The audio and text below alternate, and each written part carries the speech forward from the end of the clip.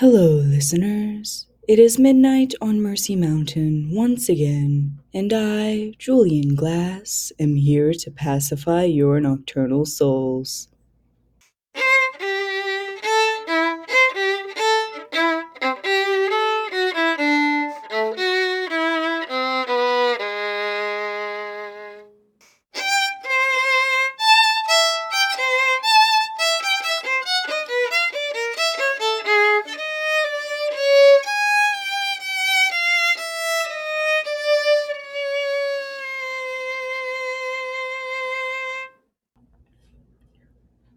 Tonight, I've decided to have a little fun and have a trivia night. I will be reading snippets of trivia about Mercy Mountain and its residents throughout the broadcast. I'll start off with one of the more intriguing ones. Did you know that our little town has not technically been founded yet? I didn't know this myself until researching for this broadcast, despite being a lifelong resident of Mercy Mountain. But the town cannot be officially founded until the year 2161, when the goddess Matrinu descends from the heavens and declares war on air fresheners. Before our next piece of trivia, let's venture around town. Elderly Juniper Solo is busy building an altar in her backyard.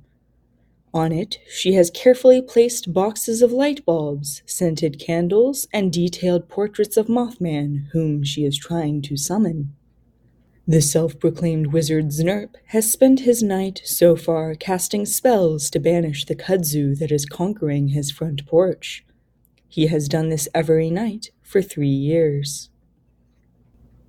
Penelope Dunlap on the west side of town lovingly rubs eczema cream onto her partner's arms, not because he can't, but because he is dear to her.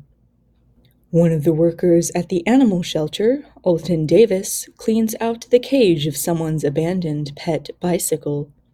This is his favorite animal out of all of them, though don't tell the fruit basket kittens: apple, cherry, passion fruit, kiwi, and mango. Kitties. I want to adopt those kittens. Any kitten, really. But Shinji won't let me. They are my self-control when it comes to things like adopting cats, video gaming, and making sacrifices to the old gods. Time for another 2 tidbits of Mercy Mountain trivia. Joseph Snyder, Mercy Mountain Community College professor, has a fear that his coworkers will find out about the map to Atlantis he has stashed in his desk. Secondly, the Temple of Tridassi is based here in town. The congregants worship primarily with their voices. If they did not sing, chant, or cry out their love for their goddess, she would not know they worship her, nor would Tridassi's power spread throughout the world.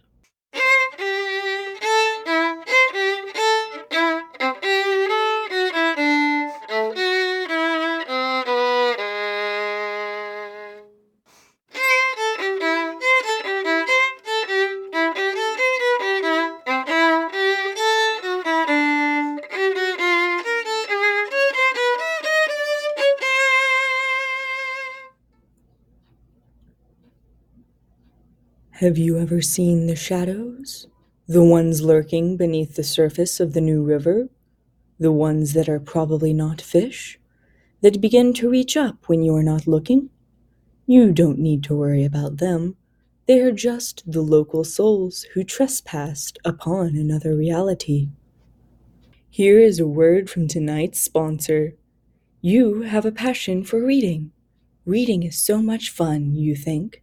This thought comes naturally. You do love reading, after all. You love it so much that you have run out of room on your bookshelves and you have no place to put more shelving in your small apartment. You wish there were a way for you to accumulate more books without having piles and stacks and mounds of them. You contemplate your dilemma, standing with your fists on your hips, facing one of your bookshelves. What is that smell? You sniff. Oh, it's you. Time to take a shower. Use the Body Shop for all your bodily cleanliness needs. Another morsel of trivia. Our local miners' museum is only the second building in the world to ever be infested with earthworms. The first was a building at McMurdo Station. An aside about earthworms. I know I'm supposed to be focusing on trivia about Mercy Mountain, but I can't resist telling you this.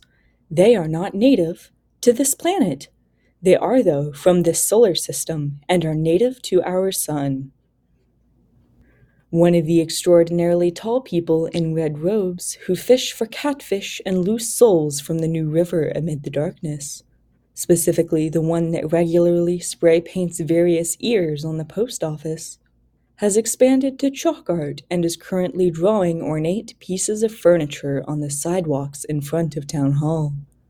The dresser they're working on at this moment is lovely, to be honest. They are a skilled artist. That reminds me, I used to be an amateur photographer. I like to think I got pretty good. My favorite photographs included a blurry image of a man dressed as Groucho Marx, the concept of trust, and a set of human teeth half buried in the dirt. If you want, listeners, you can send in some of the favorite photos you have taken, and I can describe them here on the air. Just send copies of your photographs to Mercy Mountain Radio, Mercy Mountain, West Virginia. 2 pieces of movie-related trivia are up next. Mercy Mountain is home to the Rita Hayworth. Isn't that great? You know, I had a mild obsession with her in middle school. Also, this town inspired the movie Jaws 2. I have been taking a few continuing education courses at Mercy Mountain Community College.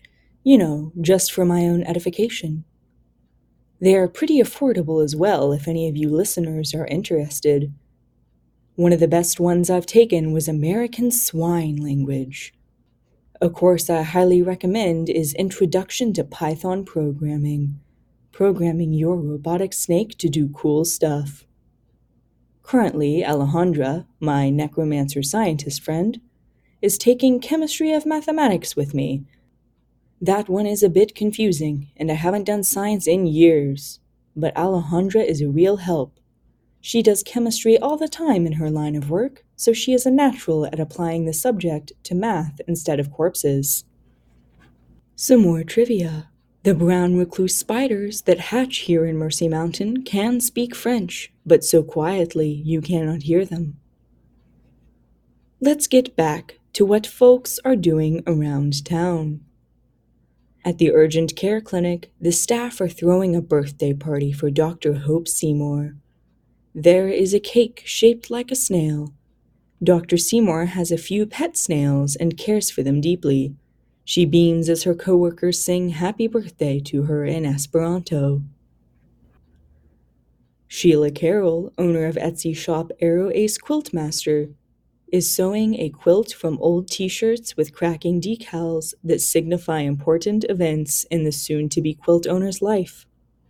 The time their college cross-country team were conference champions, their time in grad school, etc. It is turning out wonderfully, as usual. Good work, Sheila. The local coven that lives in the tunnels underneath town that can be accessed through most refrigerators practices hexes on moles. Jordy Norris, soybean farmer, is out night fishing in his boat on the New River.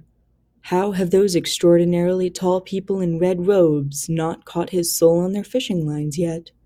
Perhaps it is because of their mutual interest in fishing. Let us round out tonight's broadcast with the last few bits of trivia I found. Mercy Mountain has a vending machine that dispenses the meaning of life. Finna Vanderberg, journalist for the Daily Dispatch, is only aloof because if she becomes too friendly, she might let slip what she learned from the jellyfish. Hydrochloric acid is the primary export of Mercy Mountain. Stay tuned for the most obnoxious ringtone on your phone ringing continuously for hours and you finding yourself unable to turn it off. Have a wonderful rest of your night, Mercy Mountain.